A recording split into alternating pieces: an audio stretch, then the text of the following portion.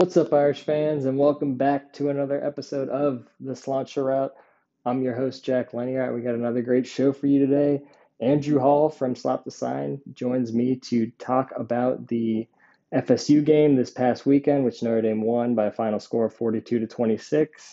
And then we break down Notre Dame's upcoming matchup against Louisville this Saturday. Before we get to that conversation, we have a quick word about Anchor.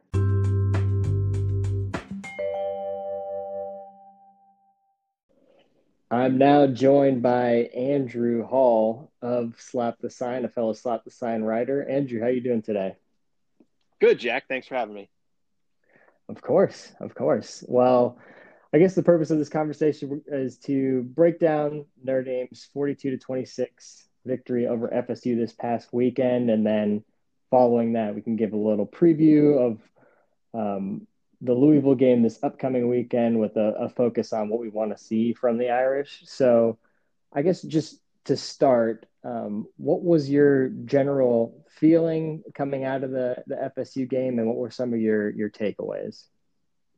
So generally, it was about what I expected from the game, so to speak, but it was completely reversed on how I thought the game would go. I thought Notre Dame's offense would struggle. Florida State, had more talent on that defensive side of the ball, and just offensive football with all the mechanics that go into it, and being off for a couple weeks. I thought that, hey, that's going to be the side that struggles, and that you would see the Notre Dame defense really excel, and it was completely different, which truly surprised me. Because Notre Dame's offensive line came out and punched them right in the mouth. And the defensive line and linebackers really struggled for Notre Dame most of the game on Saturday.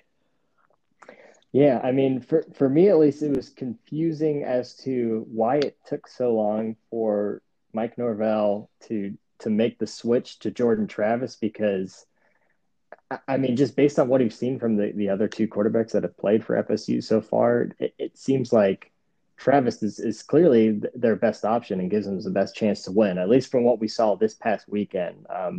So I think that's, I mean, if you're an FSU fan, although if you are, I don't know why you're listening to this podcast, that's something they can hang their hat on. And like, if you're a Notre Dame fan, you can kind of tip your cap to a kid who was just had a really nice game and made it tough on the defense, was super elusive in the pocket. But I agree. I don't think there were any really like extreme reactions to this game. I mean, it was under the context of, all right, Notre Dame had significant time off due to a COVID outbreak on the team. And, are they going to look a little rusty? There was only two players who were officially inactive for the game, but still you had guys who were missing significant practice time. So, I mean, you figured that you could see a slow start from them. But even though they dug themselves a hole with those two early turnovers, this game really never felt like it was out of hand. And I think that's just a credit to what the Notre Dame offense was showing us.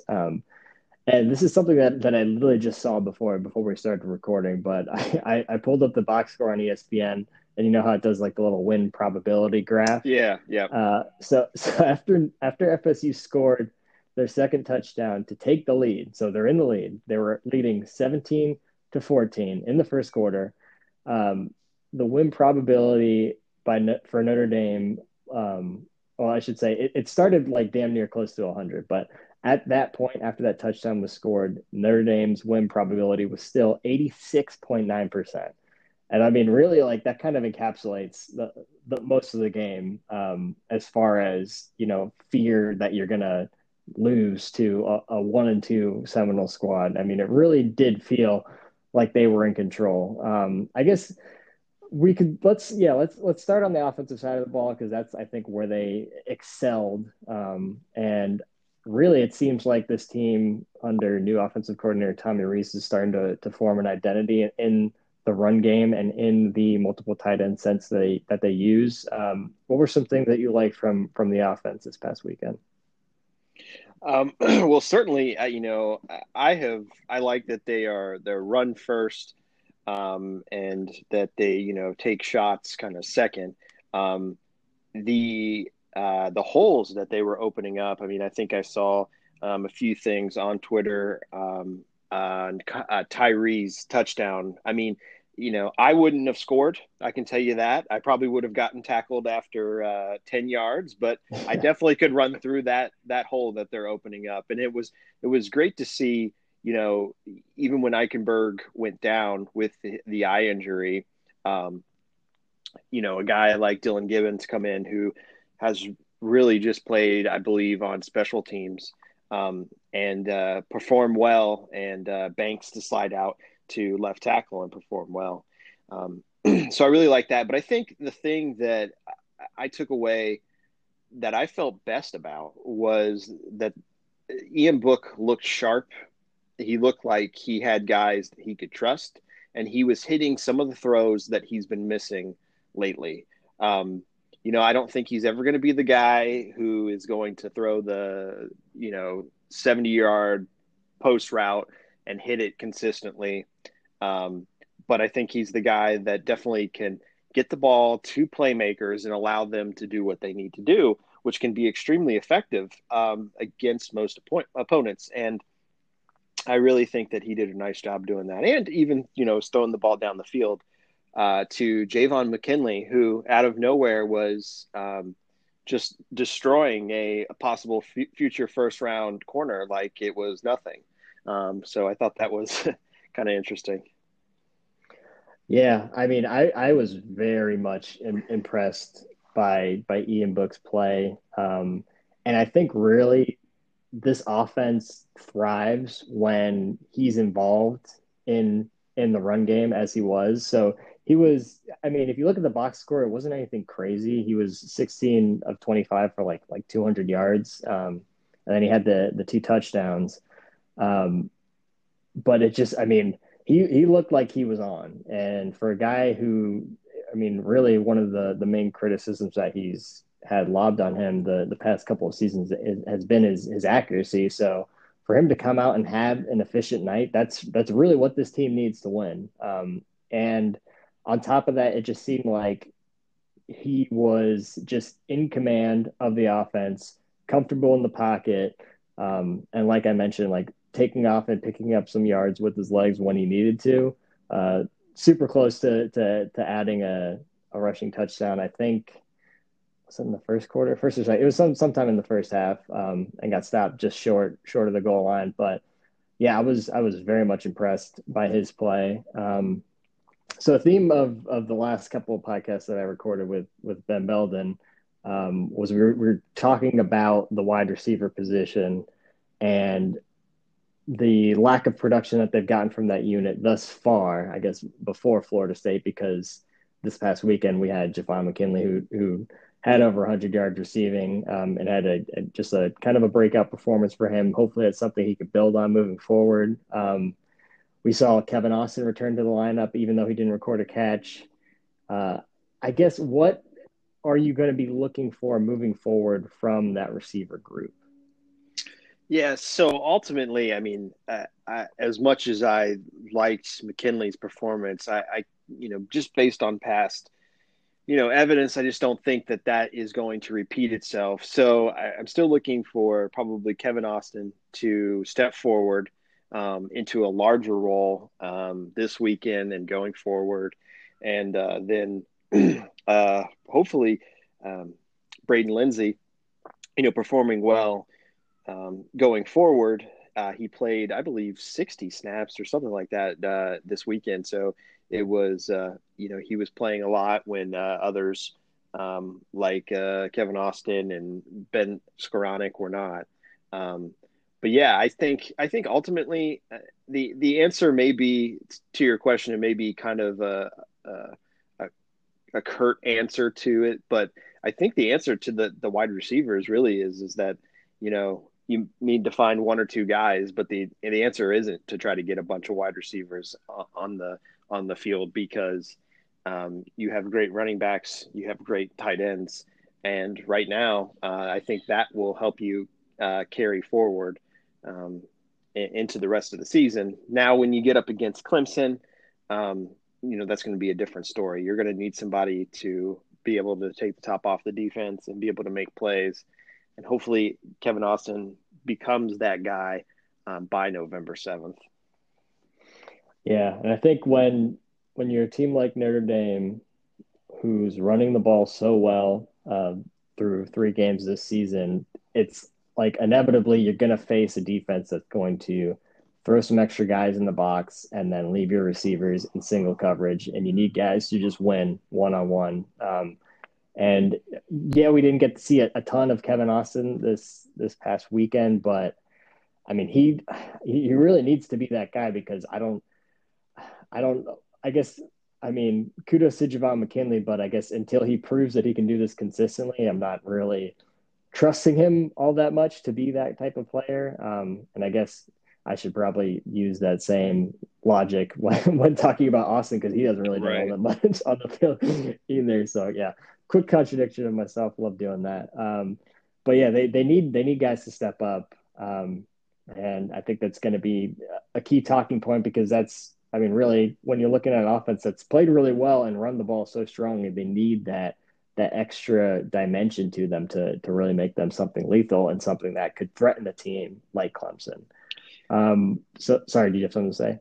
Yeah, no, I mean, I think definitely what you were saying about, teams are definitely going to start to pack the box against Notre Dame. And, not obviously not this week. I don't think there's a ton of defensive talent on Louisville's defense, but when they get to Pittsburgh, which I believe is in 2 weeks, it's a classic Pat Narduzzi defense. They're going to come up, play man to man on the outside, and probably stack the box on the inside. And as of right now, I believe Pittsburgh's defense is in the top 5 of rushing defense. So it's definitely going to be a challenge. Hopefully, they can, go into this weekend and kind of develop Kevin Austin and Braden Lindsey a little bit more, get some good chemistry going with Ian Book, because that'll really help them going forward. But you're exactly right. But and to your point about our contradictions about Javon McKinley and Kevin Austin, it's that shiny new toy syndrome that I think we all get. So we know what's wrong with Javon McKinley. We know what he can't do. But we haven't seen that with Kevin Austin yet. Mm-hmm. Grass is always greener. Yeah. Let's move over to the defensive side of the ball, where I think we'll probably both have a little bit more critiques to add. So I guess, as I alluded to earlier, some context here. Of the what was I think it was something around 36 players that missed some practice time due to this recent outbreak, either positive tests or through contact tracing. It seemed like, and was reported on after this game, that the majority of those players were on the defensive side of the ball. So, I mean, I guess to start, when you're going to first break down how Notre Dame performed on that side of the ball, I guess it's a good place to start because you did see a couple of guys that they had to shuffle around. Most notably, Sean Crawford, who moved into the starting cornerback spot because Nick McLeod, Cam Hart, and Clarence Lewis all missed time leading up to this game. And then you also saw, so Jack Kaiser was one of the inactives, and he's at the buck position. So you saw more of guys like Shane Simon, Maris Leofau, and then Myron Tagovailoa Mosa was inactive for the game as well. And so in his place, Jason Adamalola was starting. And we saw a couple extra guys. Like I know Howard Cross looked like he got a couple more snaps than he normally does. So I guess where would you like to start on the defensive side of the ball, Andrew? It really, obviously it seemed to be primarily a problem in the front seven. Um, and it very well could be. What everybody is kind of saying is that, hey, there was a lot of guys on that side of the ball that missed the significant time, because it felt different than a normal Clark Lee defense.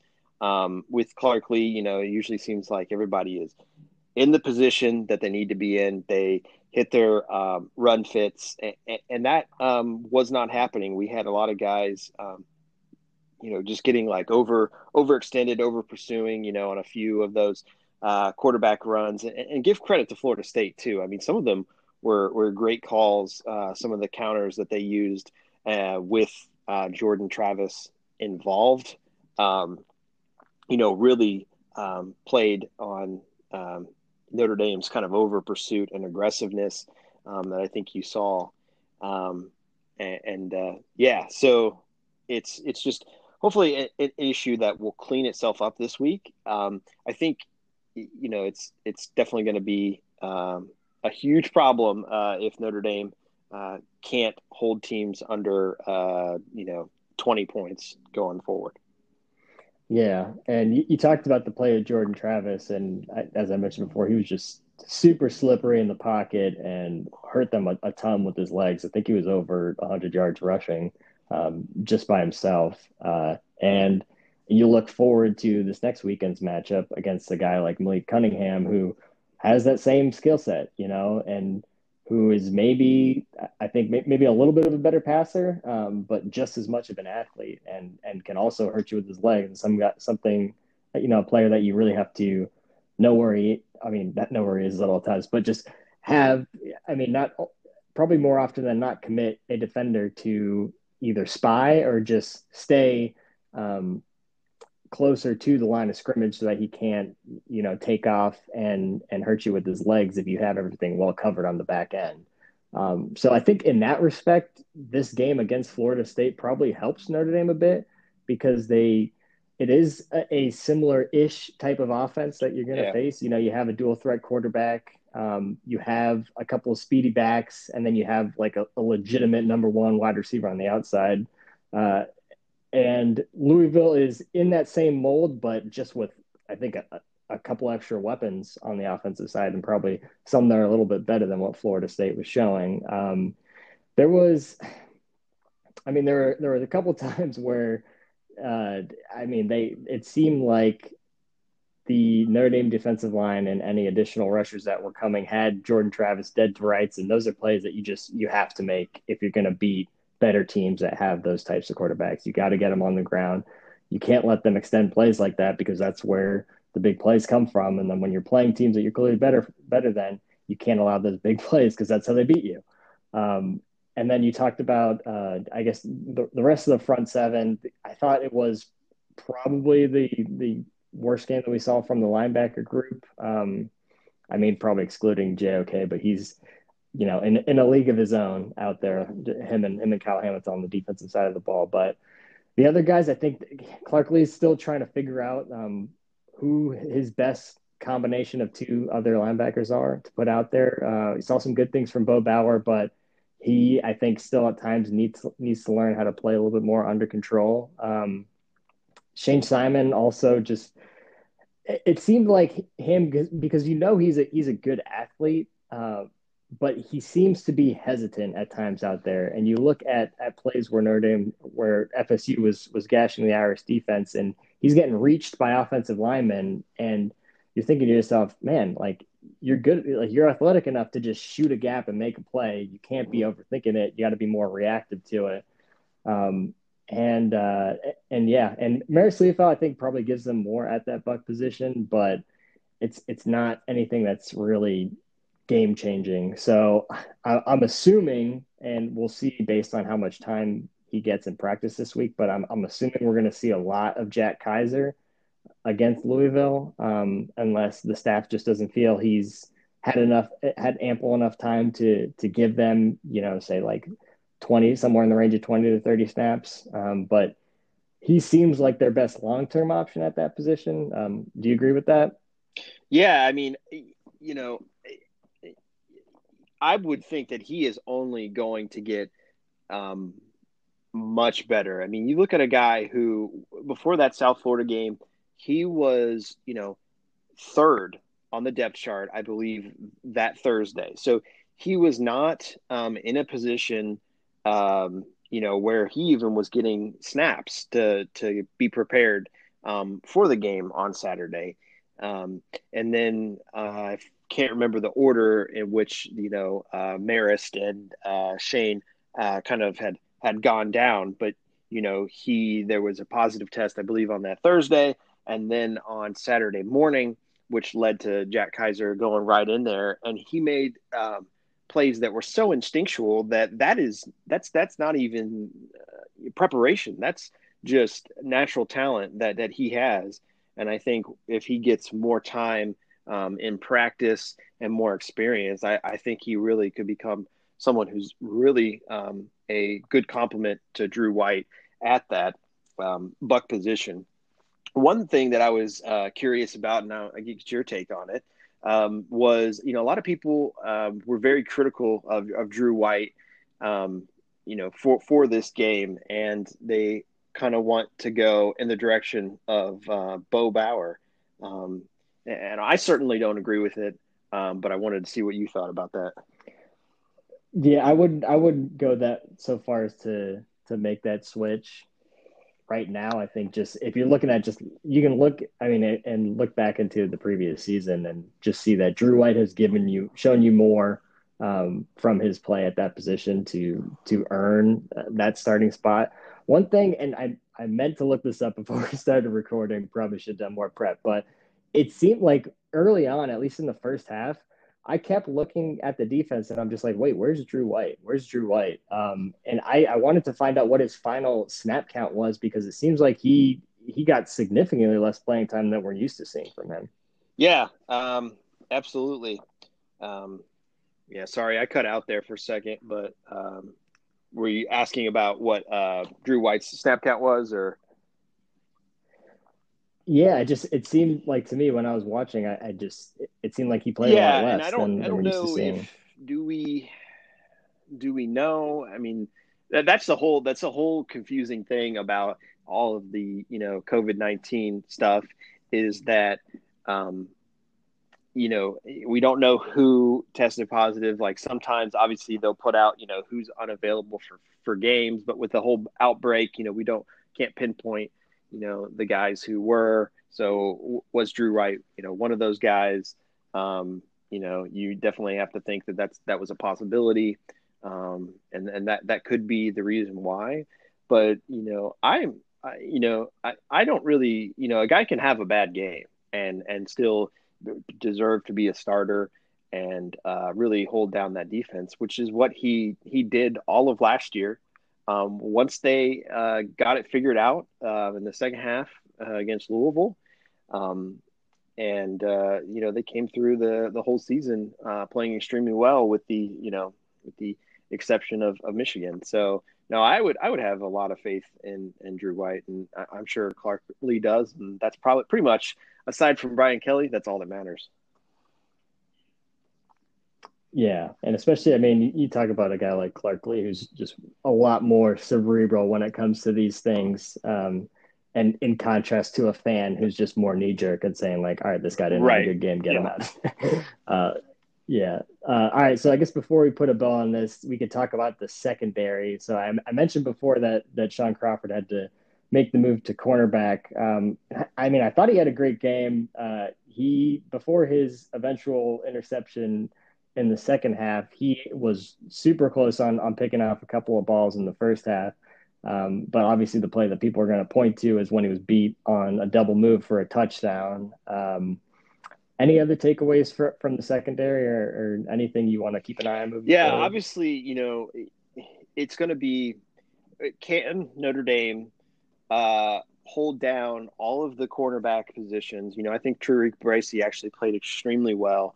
I think that was a little bit buried in Saturday's performance. When he was matched up, even against guys like Terry, I think he really held his own and performed extremely well. Um, so that's a good sign. So can Nick McLeod, get back in there? I know there were some questions even aside from, the recent outbreak um, of, what is his health, with a lower body injury that he may have or something that may be hampering him. And I think that's really critical going forward because, you know, I don't really have faith in a guy like Houston Griffith or DJ Brown on the back end right now, and I think that's going to be critical going forward. for Notre Dame's defense to be optimized is, Nick McLeod needs to be healthy, or Clarence Lewis needs to step forward and take that starting position. Yeah, and I guess one more thing that I probably should mention before we move on to Louisville is that Rover Paul Moala tore his Achilles during this game and is done for the season. Which is, I mean, it hurts because you see a kid like him he's a local product, and so you always like to see players who grew up in the area, grew up as a Notre Dame fan, do well when they get there. And he had a great start to his career there, and I have no doubt that when he returns next season and Jeremiah Usukorma is in the NFL, that he's probably going to be starting at Rover for this defense next year. All right, so moving on to Louisville. Um, is there anything that you were going to be specifically looking for from Notre Dame on either side of the ball when they play Louisville this Yeah, so Saturday? so definitely, and we kind of touched on it earlier. It's going to be, how the defense plays against a scheme that does some similar things to what we saw last week. Louisville and Scott Satterfield have run that spread option that we saw that kind of gave them fits, for a half last year in the opener, and they're still, obviously they're still running that, and they have some, dare I say that they have more dangerous athletes on the offensive side of the ball than Florida State does, which sounds insane to say, but with guys like Tutu Atwell, um, Fitzpatrick, and Hall at the running back position to go along with Cunningham, like you said, at quarterback, those, that's really what I'm going to be looking at. Can Notre Dame play better, or is it basically, was it, a result of the layoff, or is it something deeper than what we've seen before? Yeah, this is, and I think Oh, Hawkins okay. is the name you're thinking of for running back. He's had a great start to the year, but it's definitely a tricky spot for Notre Dame. I mean, again, it's a team that you should be, and now the line for that game I think is up to like 16 and a half or something like that. So you need to beat this team, but you're talking about a team with a ton of weapons on offense who's lost 3 games in a row. So they're, I mean, obviously getting a little bit desperate there. Probably going to come out and start fast, And Scott Satterfield, he's a good coach. Like I don't think this one bad start is enough to kind of rip up his resume. Like he's a solid coach. He's going to have his team prepared. I think really where they've been struggling the most is on the defensive side of the ball. So for me, I just want to see more domination from this Notre Dame offense. I mean, you're going to face 7, 8, who knows, maybe even 9-man boxes at times. You need to prove that you can say, all right, screw it. I don't care how many guys you're going to throw in front of me. We're still going to pound the rock, and we're going to do so successfully. So I'm looking for them to just continue to establish the run, even if they face, a little bit of extra numbers, because I think really when you look at the personnel on this team, and we talked about how we haven't really had consistent playmakers at the wide receiver position, but we have at tight end. And so Tommy Reese wants to run these multiple tight end sets. And a lot of the time out of that, they're going to be running the ball. And that's has to be this team's identity. You just kind of have to lean into your strengths when you're playing teams that, are inferior. And that has to be your bread and butter and how you win these games. I mean, and I guess on top of that, you could say clean up the mistakes, don't turn the ball over. That's kind of self-explanatory there, because you don't want to dig yourself another hole against a team who is better than Florida State. So don't shoot yourself in the foot, run the ball, get out of there with the win, hopefully cover the spread. Before I get you out of here, Andrew, let's go ahead and give our final score prediction. So I did mention Notre Dame is 16.5 point favorites. So how do you see everything shaking out this So I Saturday? definitely, should pick a higher score, at least for the Irish, because I have thought in the first 3 games, I've been probably underselling this offense and touchdown Tommy. So, I really want to apologize to him.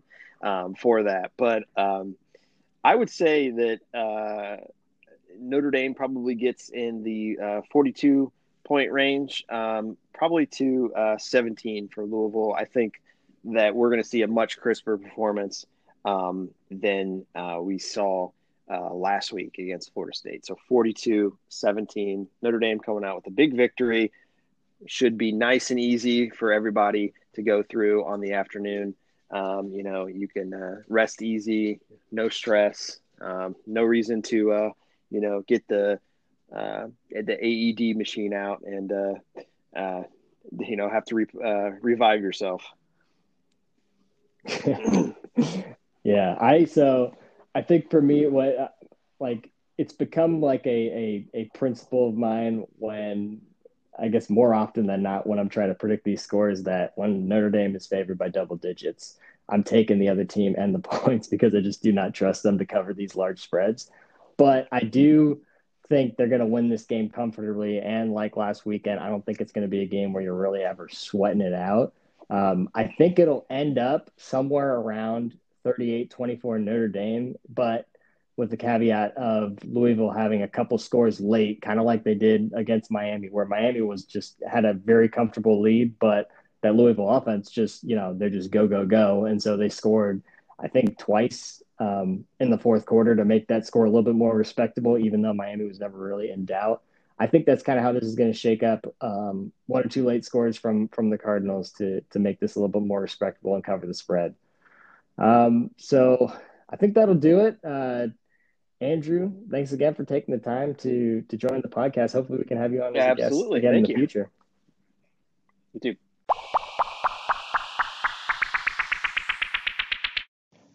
Thanks again to Andrew Hall for joining the podcast today. If you want to check out his work for Slop the Sign, be sure to follow him on Twitter at Andrew Douglas H. If you've enjoyed the podcast, be sure to subscribe, rate, and review on whatever podcast platform you're listening on. Until next time, go Irish.